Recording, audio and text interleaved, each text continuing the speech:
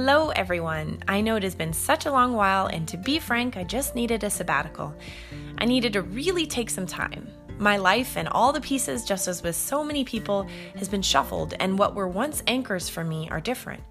Whereas in the beginning of the pandemic, things seemed quite short-term, so my expectations were different. As things kept adjusting, so my expectations kept having to be adjusted, and the emotions that rolled from what my brain made all of that mean for me were a lot. I've formed some incredible habits over the past couple of months with my husband, and I've also fallen back on some habits that I need for my own personal sanity, a lot of my thought work. Sure, some of it has been by necessity, some of the falling back, given the circumstances, maybe, I could say, I guess. Seeing friends took a back seat, and my kids have been around me nonstop, so there are different obstacles, right? This morning, I was talking to my husband about how introverts such as us might find it challenging to get back out into the world, albeit safely and gradually, as things shift even more, because quarantine sort of fed our desire to hunker down and rest in being homebodies, and kind of forming that as a habit, I feel like.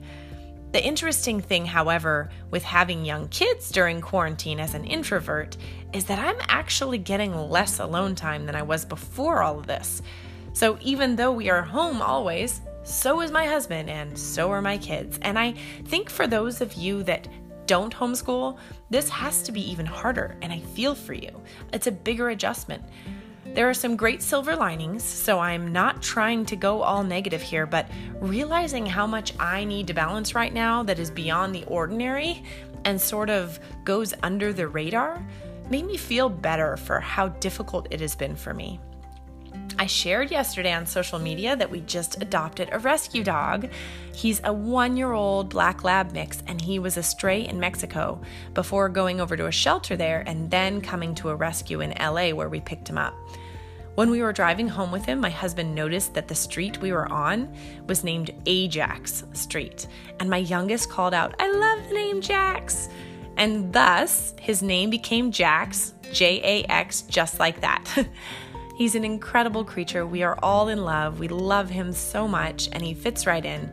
He does take more time, and we are inexperienced dog owners, so we are learning bit by bit every single day. Anyway, the point of that was, in the share yesterday on social media, I talked about how it's been hard for me to give myself grace lately. I have struggled also with feelings of guilt for not suffering more amidst all of the loss of lives and loss of jobs and other hardships people are going throughout the world with this pandemic. Not to mention the emotional toll it's taken on everyone, and some more than others, to not get the social needs met the same as before. I felt so guilty for having a hard time at all.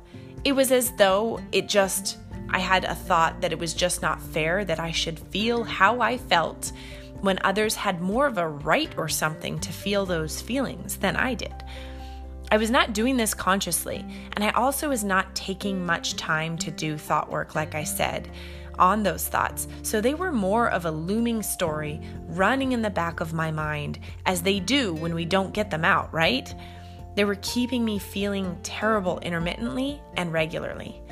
I was feeling guilty for not going on social media more and sharing more posts and doing the podcast, and feeling unworthy because my mind was telling me I had nothing to offer anyway. I was feeling empty for not taking time to get more creative because I know how much I need that. That creative outlet makes me feel happy, makes me feel joy, but I was believing thoughts that I didn't deserve that time. The thoughts were running rampant, and that produced more thoughts that created imposter syndrome. I share all of this because, well, that's what I'm here to do. I know without a shadow of a doubt that you have struggled during this time too. All of us have, even if it's to varying degrees. And when we hear that others are struggling too, it just freaking helps. We feel like we're in this together, and the weight of the world seems to slip off of our shoulders a little more.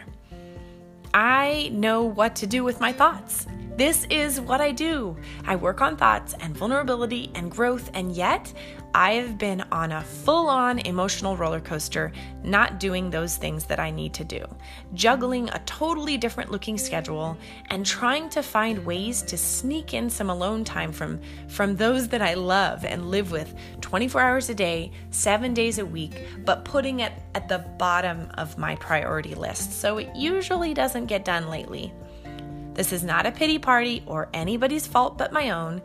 Not that I'm shaming myself, I'm just calling it out finally. This is where I have control.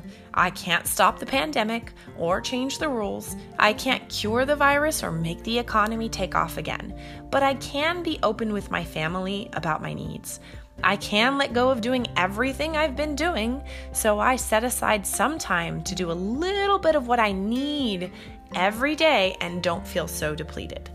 This has not gone on the whole pandemic, but I've just gone away from things that help me regularly, and I'm done with that.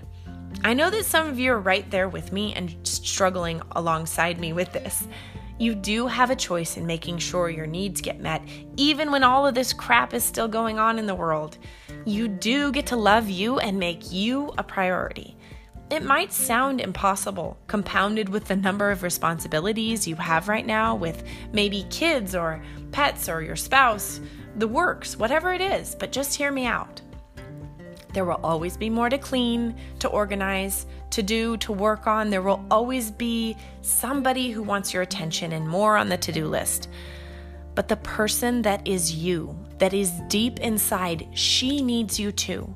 She needs you to stop sometimes and give her the time of day, to hear what she has to say, to let her get creative, to hear her without judgment and not make it mean anything about her. She needs your unconditional love and your support, physically and emotionally. She needs you to know that she is willing and ready to be your hero, but she will never be perfect. I've fallen into some bad habits over this period of time that we have been home. And well, really, I have let go of some good habits, and that is a bad habit. And I've also started some great habits with my husband. But the habits I am ready to make sure happen are the ones that I'm committing to myself.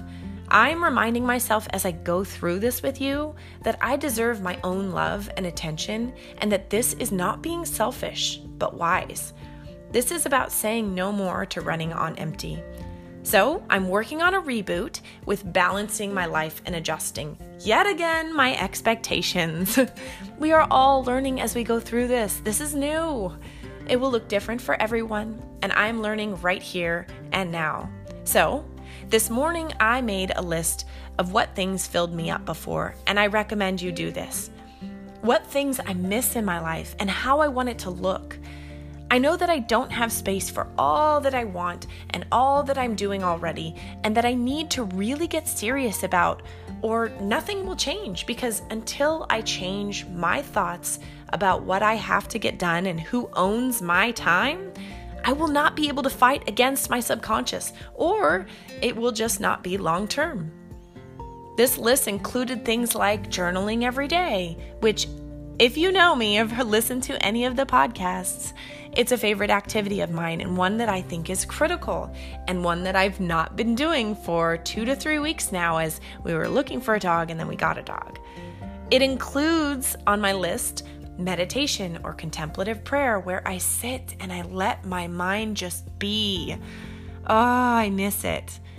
It included getting ready each morning before my time is spent dedicated to my family.